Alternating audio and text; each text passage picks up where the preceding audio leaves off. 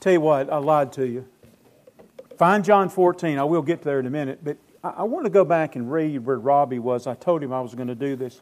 Matthew chapter 7. I want you to see something here that's just so interesting. I was telling Robbie, because I usually send Robbie the passage that I want to read. Sometimes I want him to read on Sunday mornings. And Matthew 7 was that this morning. These are very hard sayings of Jesus, and this is at the end of the Sermon on the Mount. Of course, I love it. It is, if you're righteous, He says things like, if your righteousness does not exceed that of the Pharisees, you'll never see the kingdom of God. And our righteousness will never exceed that of the Pharisees. That's why you have to have the imputed righteousness of Christ. Amen? That's why we call Him the Savior. And at the end of Matthew 7, I think Robbie preached on some of the as a cross-reference last week, but when you get to chapter 8, Jesus symbolically, He comes down off the mountain and He touches a leper. The leper says, if you're willing, you can make me whole. A leper sees a picture of sin, but he's a leper and unclean, untouchable. And he says, if you're willing, you can make me whole. And Jesus says, I'm willing. And it says Jesus reached out and touched him and made him clean. And that's what we're in our sins. Amen? And Christ has come to us. We didn't come to Him. He came to us. And in salvation, He met us and saved us from our sins. Amen? But I want you to see the end of Matthew chapter 7, part of what Robbie read. I'm picking up at verse...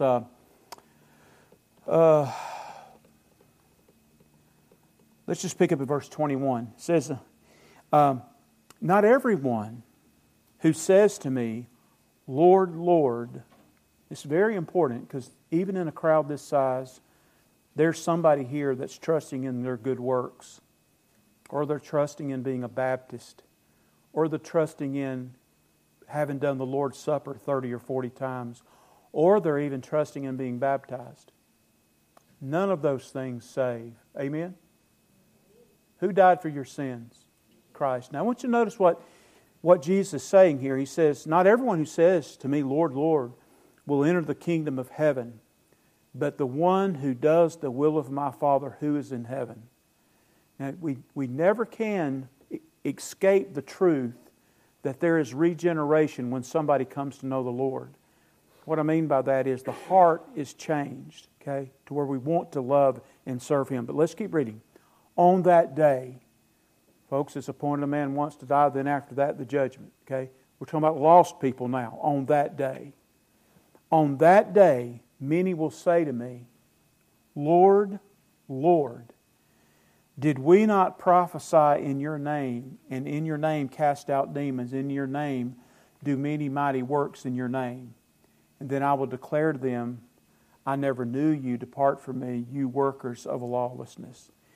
Folks, if somebody approached me, and as a matter of fact, I had somebody witness to me, it's pretty interesting, I wasn't acting bad, okay? I wasn't being a heathen.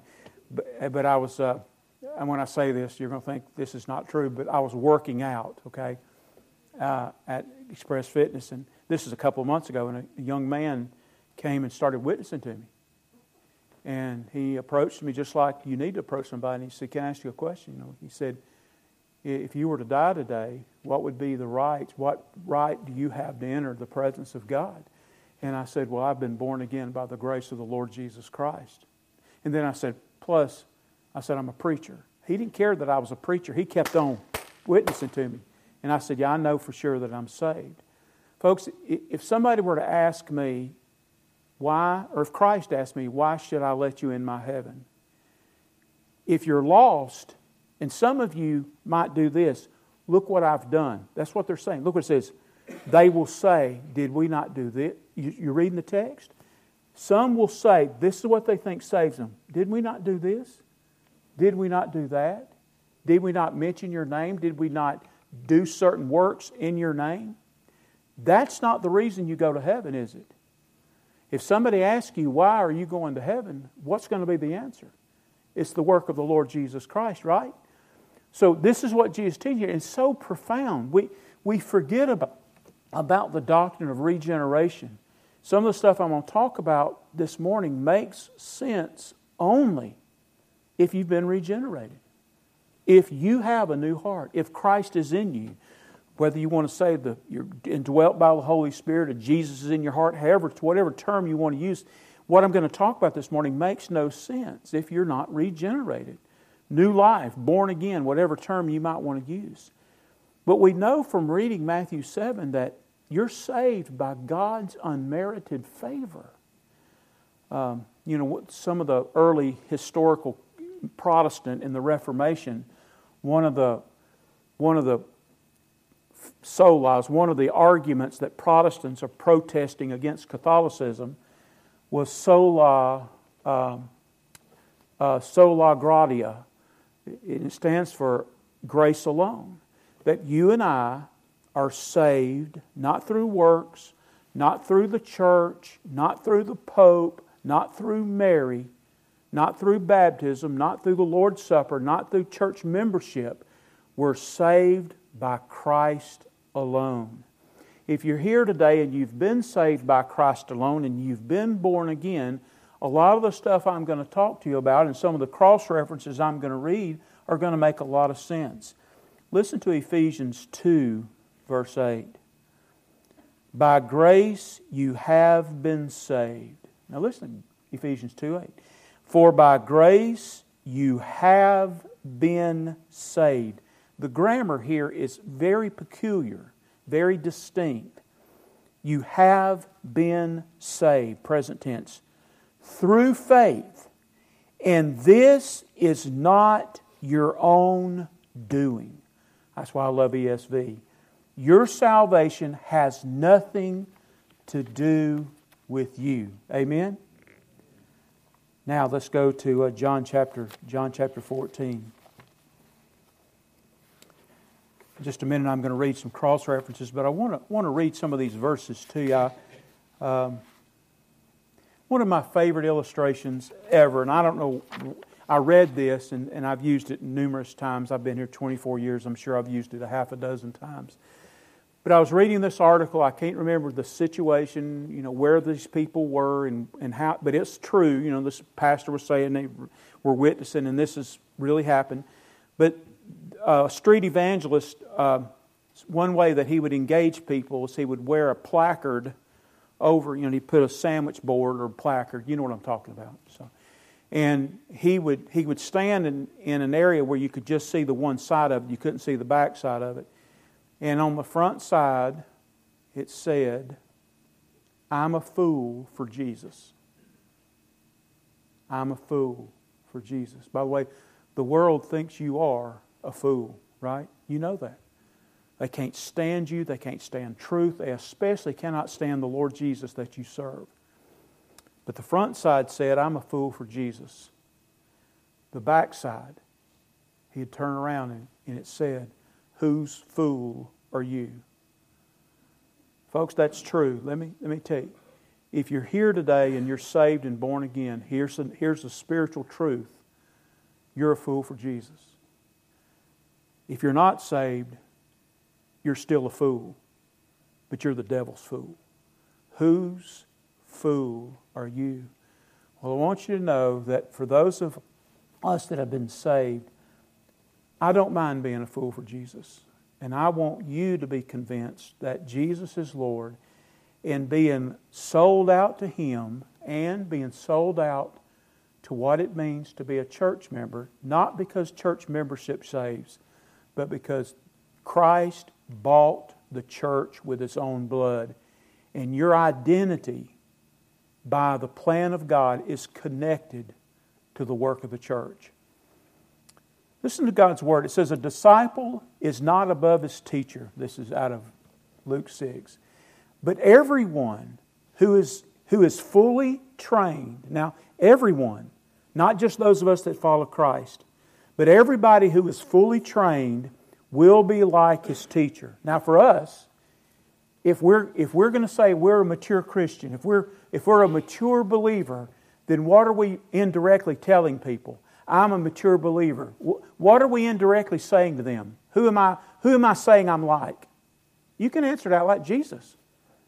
For a disciple who is fully trained, they are going to be like their teacher.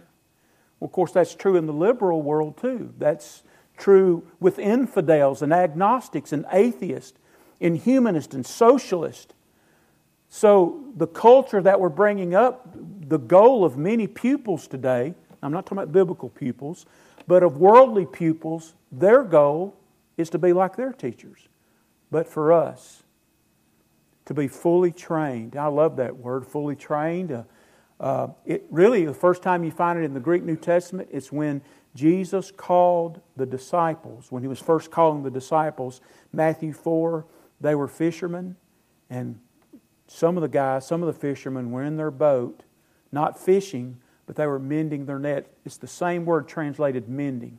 So, fully trained means that God's Word and the work of the Holy Spirit forms us, heals us, shapes us, molds us, prepare, fit. Some other words would be equip, prepare, fit us. It's also used to restore joints. So we let Christ make of us what He wants. Now listen to what Jesus says. If anyone serves me, he must follow me. Listen. If anyone serves me. So if today you're telling me you love Jesus and you follow Him, you love Him, you obey Him, listen to what He says. If anyone serves me, he must follow me. And where I am, there will my servant be also. And then He says, if anyone serves me, my Father will honor their service. So where is Christ? Where is Christ? Well, that's right. We find Christ through the work of the Spirit. He's here. We find Christ in the Scriptures. We find Christ through the work of the Holy Spirit. Well, Jesus said there's something else where He would be. He would be in the church. Right? We're guaranteed that because any biblical church, listen to me, any biblical church, we talked a little bit about this Wednesday night. Some of you that were here, we had a little Bible study just for a few minutes. Any biblical church, the Scriptures say that Jesus is the what? The head. There's nothing else on planet Earth that Jesus calls Himself the head. But He is head of... You want to know where Jesus is? Jesus is in the work of the church. Now, as a follower of Jesus, do you really want to be where Jesus is? Because this is where He is. This is why we're called His body. For a true biblical church, this is where Jesus is. He says, for where 2 or 3 are gathered in my name, there I am with them in the midst. Here's some other things Jesus said. And He told Peter, He says, and He told Peter, on this rock, that's when Peter said, some of you know what Matthew 16, Peter made this great confession. And Jesus says, on this rock, this confession that Jesus is the Son of God, I will build my church. I will build my church. That's ownership. Where's Jesus? Here. Where are you? Or where should you be? Here. Jesus says, and I will build my church, and the gates of hell shall not prevail against it. So He indicates not only does He own it, but this church that is His body is going to be in conflict with the flesh, with the devil, and with the world. Pay careful attention to yourselves and to all the flock in which the Holy Spirit has made you overseers, to care for the church of God which He obtained with His own blood. So we know for sure that Christ owns the church. It's His church. He purchased it with His blood, and He is the head of that church, not just of the church universal. We know that's true. We can go to the marriage supper. We know He's the head of the universal church. But the Bible's claiming, by the way, every epistle that Paul wrote claimed the very same thing that I'm fixing to say. Jesus is head of every true local congregation.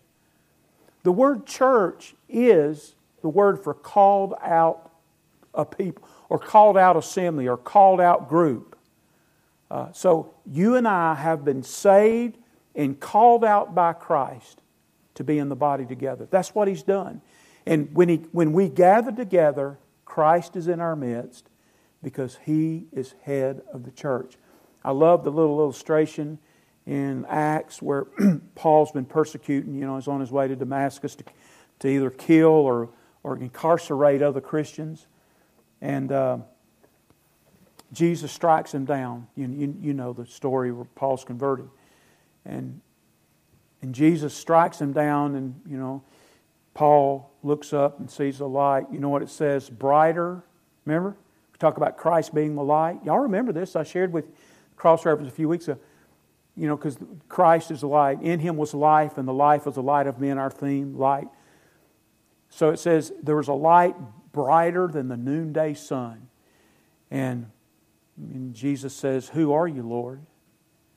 And Jesus says, why are you persecuting? He didn't say church. Believers, the saints. Why are you persecuting me? Where's Jesus? I can tell you one place He is. He's in every true biblical church. Is it really true that you're following Him? Because He said, wherever I am, there where my servant wants to be. Is that really us? He says, for whoever would save his life. Now, I'm fixing to meddle into our lives now. For whoever would save his life will lose it. And that, what that means is that is your life about you, ultimately about you, or is it about Jesus?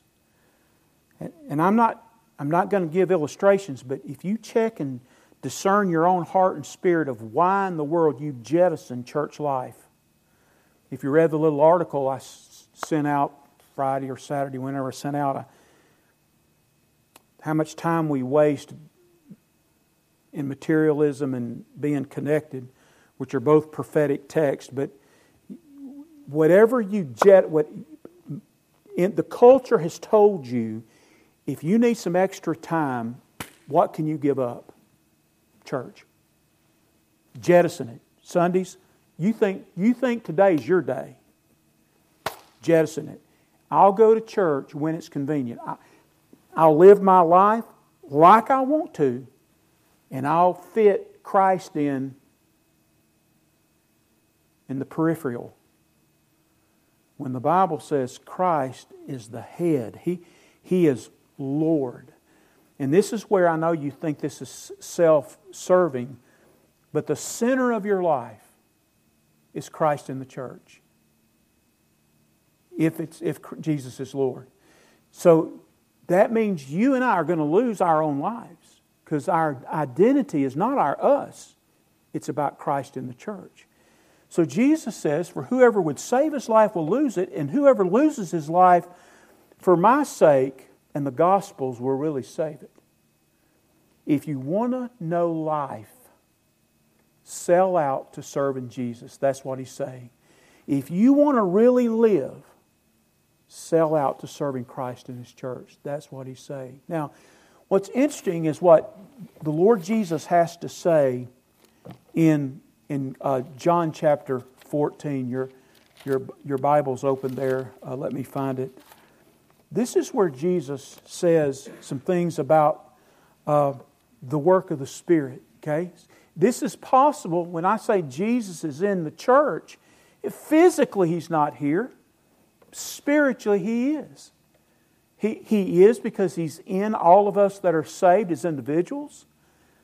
In a minute we're going to read a passage that reminds us He's with us corporately. But He tells the disciples in John chapter 14 what the Holy Spirit was going to do. I'm in John chapter 14, and I'll try to be brief with this, but look at verse 12. John 14:12. Now, by the way, Jesus is teaching on the Holy Spirit. We're living in the age of grace. We're living in the age of the Spirit. Jesus physically is no longer walking on this earth. It's the Spirit in us where the body of Christ exists. Through us as individual believers who get together and make up a whole body. But Christ is still here through the church. Through individual believers and through the church. But He does that through the Spirit. And Jesus is telling us how this... So if you want to claim to be spiritual, if you're spiritual, do you know who you're going to be living for? You can answer that. Who are you going to be living for? Jesus, the church. That's if you're spiritual. Now folks, coming to church and doing churchy things, knowing some of the terminology we use, that has nothing to do with that doesn't save you. But you learn those things because you are saved. This is the family that you want to be a part of. This is God's family. Say it to yourself. Think about it. This is God's family.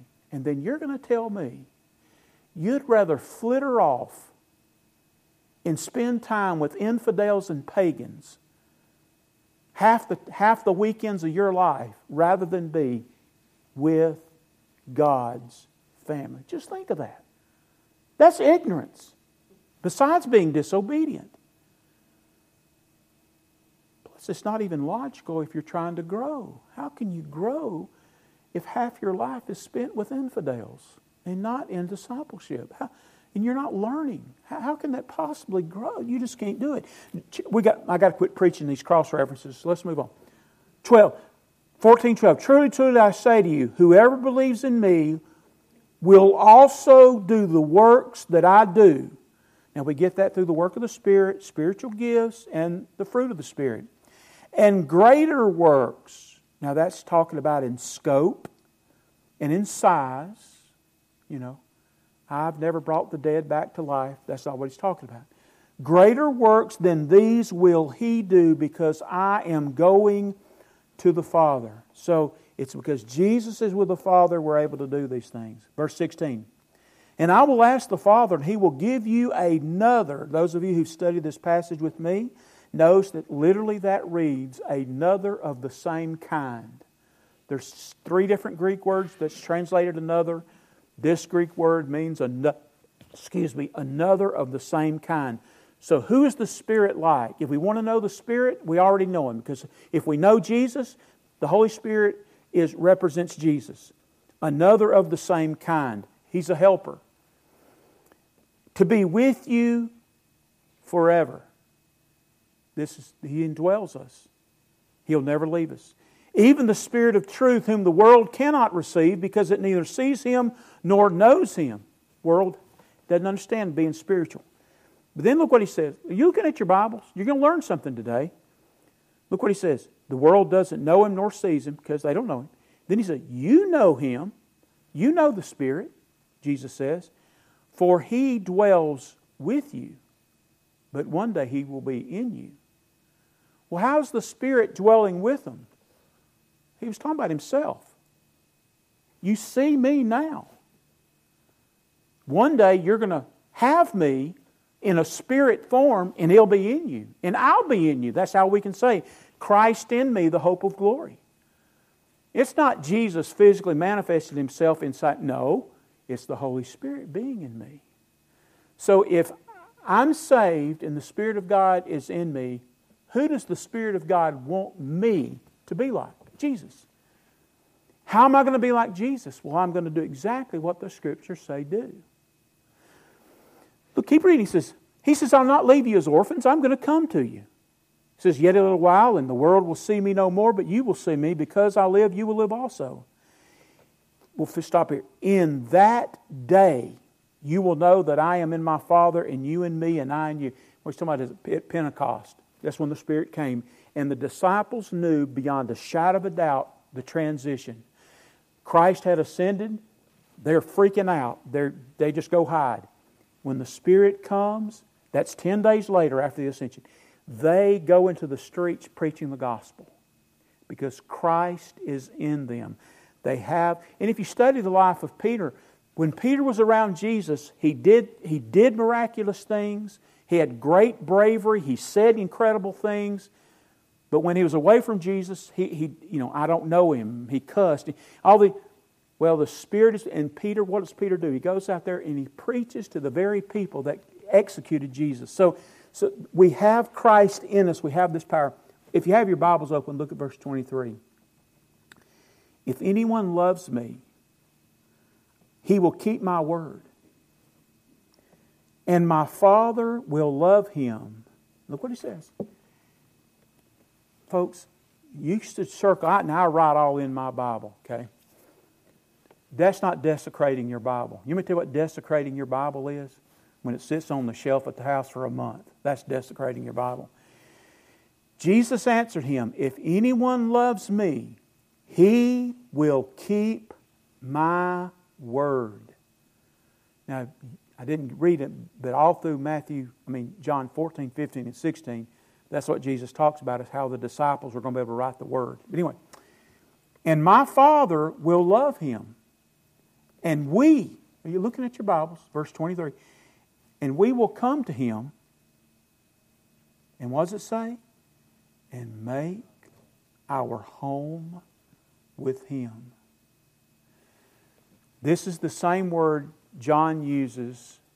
Make our home is one word. It's the same word in John 14, 1, 2, 3, 4. I go to prepare an abiding place. John 15, abide in me, and it's the word abide. He says, me and the Father will make you our abiding place. Christ puts Himself in us, and the more we know His Word, the more Jesus works in us. And by the way, the more we know His Word, I'll tell you where we want to be. We want to be with His people, where Christ is the head. One last passage. I've got 2 minutes. Go to Ephesians chapter 2. Now, again, those of you who are with me on Wednesday night, we looked at some of this, but go to Ephesians chapter 2.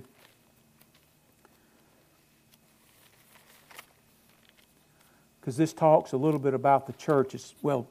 Ephesians talks about the church from beginning to end. He mentions the church 9 times. Mentions saints, plural. By the way, I love that. I've always said that. You know the truth about that. Saints used dozens, I think 99 times. By the way, a dozen times in Ephesians. Always plural. Always plural. Never singular. Why? Because we're meant to be together. You have all those words in your mind. Together with, knit together, one another. All those terms that remind us we're to be together, not separate. Together. Jesus says, where I am, there will my servant be. Well, I can tell you where Jesus is. Jesus is in His church. Let me tell you how I know that. Because I see a picture of Him in Revelation 1, 2, and 3. You doubt me? Go find out where Jesus is in Revelation 1.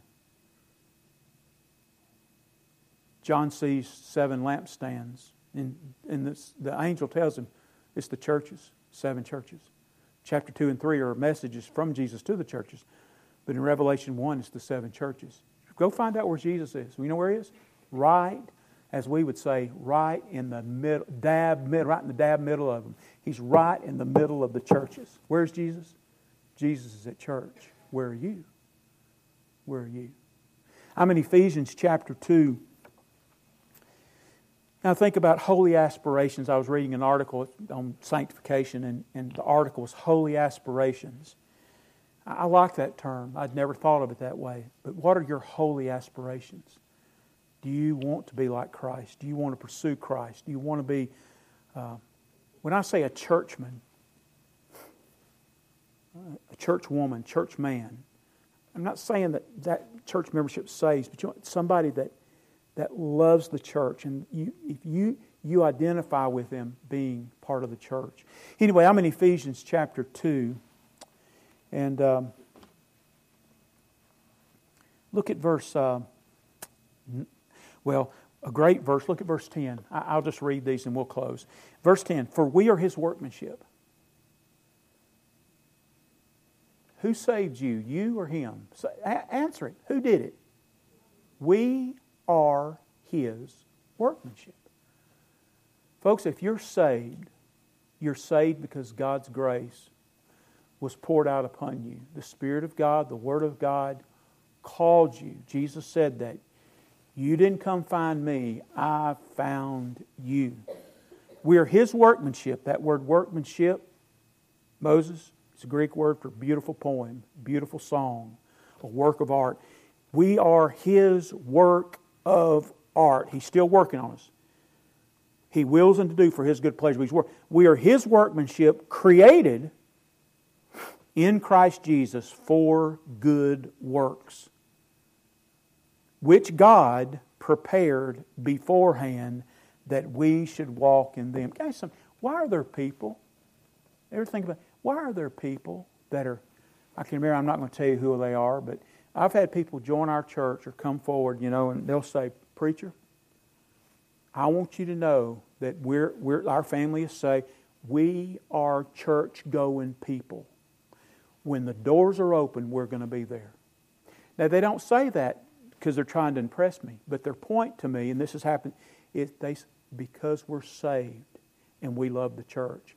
So why is it that some believers can show up once a month and other believers feel compelled to be here all the time? I can tell you what it is. It's a matter of lordship. It's a matter of biblical obedience. That's what it is.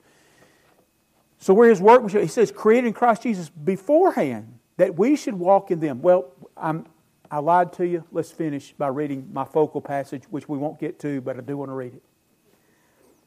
Verse 19, Ephesians 2:19. So then, you are no longer strangers and aliens. So that means he's talking about being part of the family of God. There was a time, even though I got saved at 16, I still can remember being an alien to the things of God. You're no longer strangers and aliens, but you are fellow citizens with the saints and members of the household of God. I love church membership. The Bible speaks about membership several times, especially in 1 and 2 Corinthians, but also here. We're members of the household of God. We're a family built on the foundation of the apostles and prophets, Christ Jesus Himself being the cornerstone. So here's what I say. We belong, and then we're building. Built on what? This church with Christ is going to be built on the Word, what it says, built on the apostles' Word, and who else? Christ as the cornerstone. We might say Jesus is Lord. We build our lives, we build our church on the Word and the Lordship of Jesus Christ. In whom, talking about in Christ, the whole structure being joined together grows. Now how does that structure grow? When it's what? Joined together. Maybe our church has not grown numerically like it should have because many of us are not with us as often as they should be. Spiritually, maybe we have not matured like we should because many of us have not come joined together like we ought. But He says when we're joined together, that's when it grows into a holy temple. That we, as a body, become more holy. One of the goals of the Christian life. But then He takes it a step further and He says, in Him, in Christ, this same process works not only for the church, but it works for who? It works for you. It says, you also are being built together into a dwelling place of God by the Spirit. That word, just to give, it's connected to the Old Testament idea. You had the temple or even the tabernacle, but all through the temple of the tabernacle, what mattered, where they really wanted to end up, was all the way to the back in the tabernacle or the temple, through all those stages. But only one person could go in there. Tabernacle and temple. Only one person could go in this little box back there, like a 20 by 20 square. It was called the Holy of Holies. And only the high priest could go in there. That's the word Paul uses to describe me and you. That we can become the Holy of Holies. And the Holy of Holies is where God dwells. Folks, isn't that what He promised? He dwells in us. Do you want to be with Jesus? There's a lot of things I know about the Lord. One thing I know for sure is that Jesus is at church. Let's pray. Our heads are bowed and our eyes are closed and our hearts are open unto the Lord. And the invitation is really twofold. It is when we give it. It's for those of you who might be here without Christ. If you're here today and you've never been saved, Jesus is the Savior. We those of us that are saved, we're hoping you'll be saved today. The fact is, all of us that are saved, we are saved sinners. And what separates me as a preacher from you that are not saved is the grace of the Lord Jesus Christ. There was a time in my life where I understood the gospel, repented and believed in what Jesus claimed, and He saved me. You can do the very same thing. So if you're here today and you've never been saved, I'm pleading with you, begging with you to consider the claims of Christ. All this is foreign to you until you're born by the Spirit. Maybe today you're going to come down front and tell me you need to be saved. Maybe you're going to come find me after church. Maybe you're going to find Brother Robbie. But I pray to God that you surrender your will and heart to Christ. That's the first part. But the second part of the invitation is about church life. I don't have to say much. Folks, this is where Jesus is. He's the head, we're the body. And it's high time that I and you and we got serious about being the church, not just attending the church. We are the church. Now, I don't know what that means for you and what decisions might need to come today, but if you're here and you need to make a public decision, I'm going to be down front. If you need to come to the altar's here. If God speaks to you, I pray that you'll move. Let's stand together. Father, move in us now, we pray in Jesus' name. Let's stand together. We're singing Without Him. If you need to come, I'll be right here. Think about what you're singing. Without Him I could It's true. nothing. It's really true. Without Him I truly fail.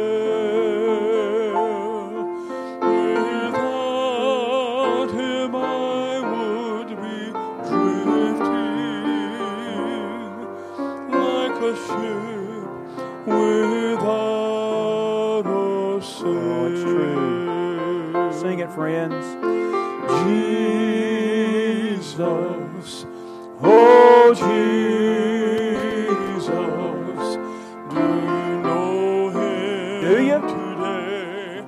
Do not turn Him away. Oh Jesus, oh Jesus, without Him how lost I would be.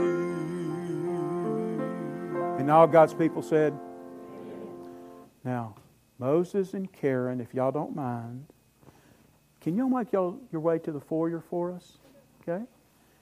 And folks, before you leave, and did I not meet my word? Is it not straight up 11:30-ish? Ish? Ish? Ish? I blame the clock if it's over, but I want you to take a minute. I'm going to close us in prayer, and I just want you to go out there and just greet them, welcome them to Redland. What a blessing it is. And it is such a blessing. I love doing music. You know, we have fun. Oh, my goodness, but Moses is my Savior. What a blessing it is. But I want you to give them the right hand of fellowship and welcome he and Karen to our church family. I didn't mention this earlier, but Wednesday night, we're not here. We're in the park, okay? And so 5:30-ish in the park Wednesday night. So join us in the park. 5:30, bring us a sack lunch or supper if you want to, whatever you want to do. And we usually stay at about 7:30. Unless it's 100 degrees, then we leave as soon as we can. God's good, amen? Amen. Let's pray together. Father, we love the truth of your word and song. Without Him, I could do nothing. Without Him, I'd surely fail. Like a ship sinking, Lord. Father, we just pray that the truth of your word, the work of your Spirit, and the reality that your church is the body of Christ locally, I pray that we'll be serious about our role in the body. We love you and thank you for your grace and mercy in Jesus' name. Amen.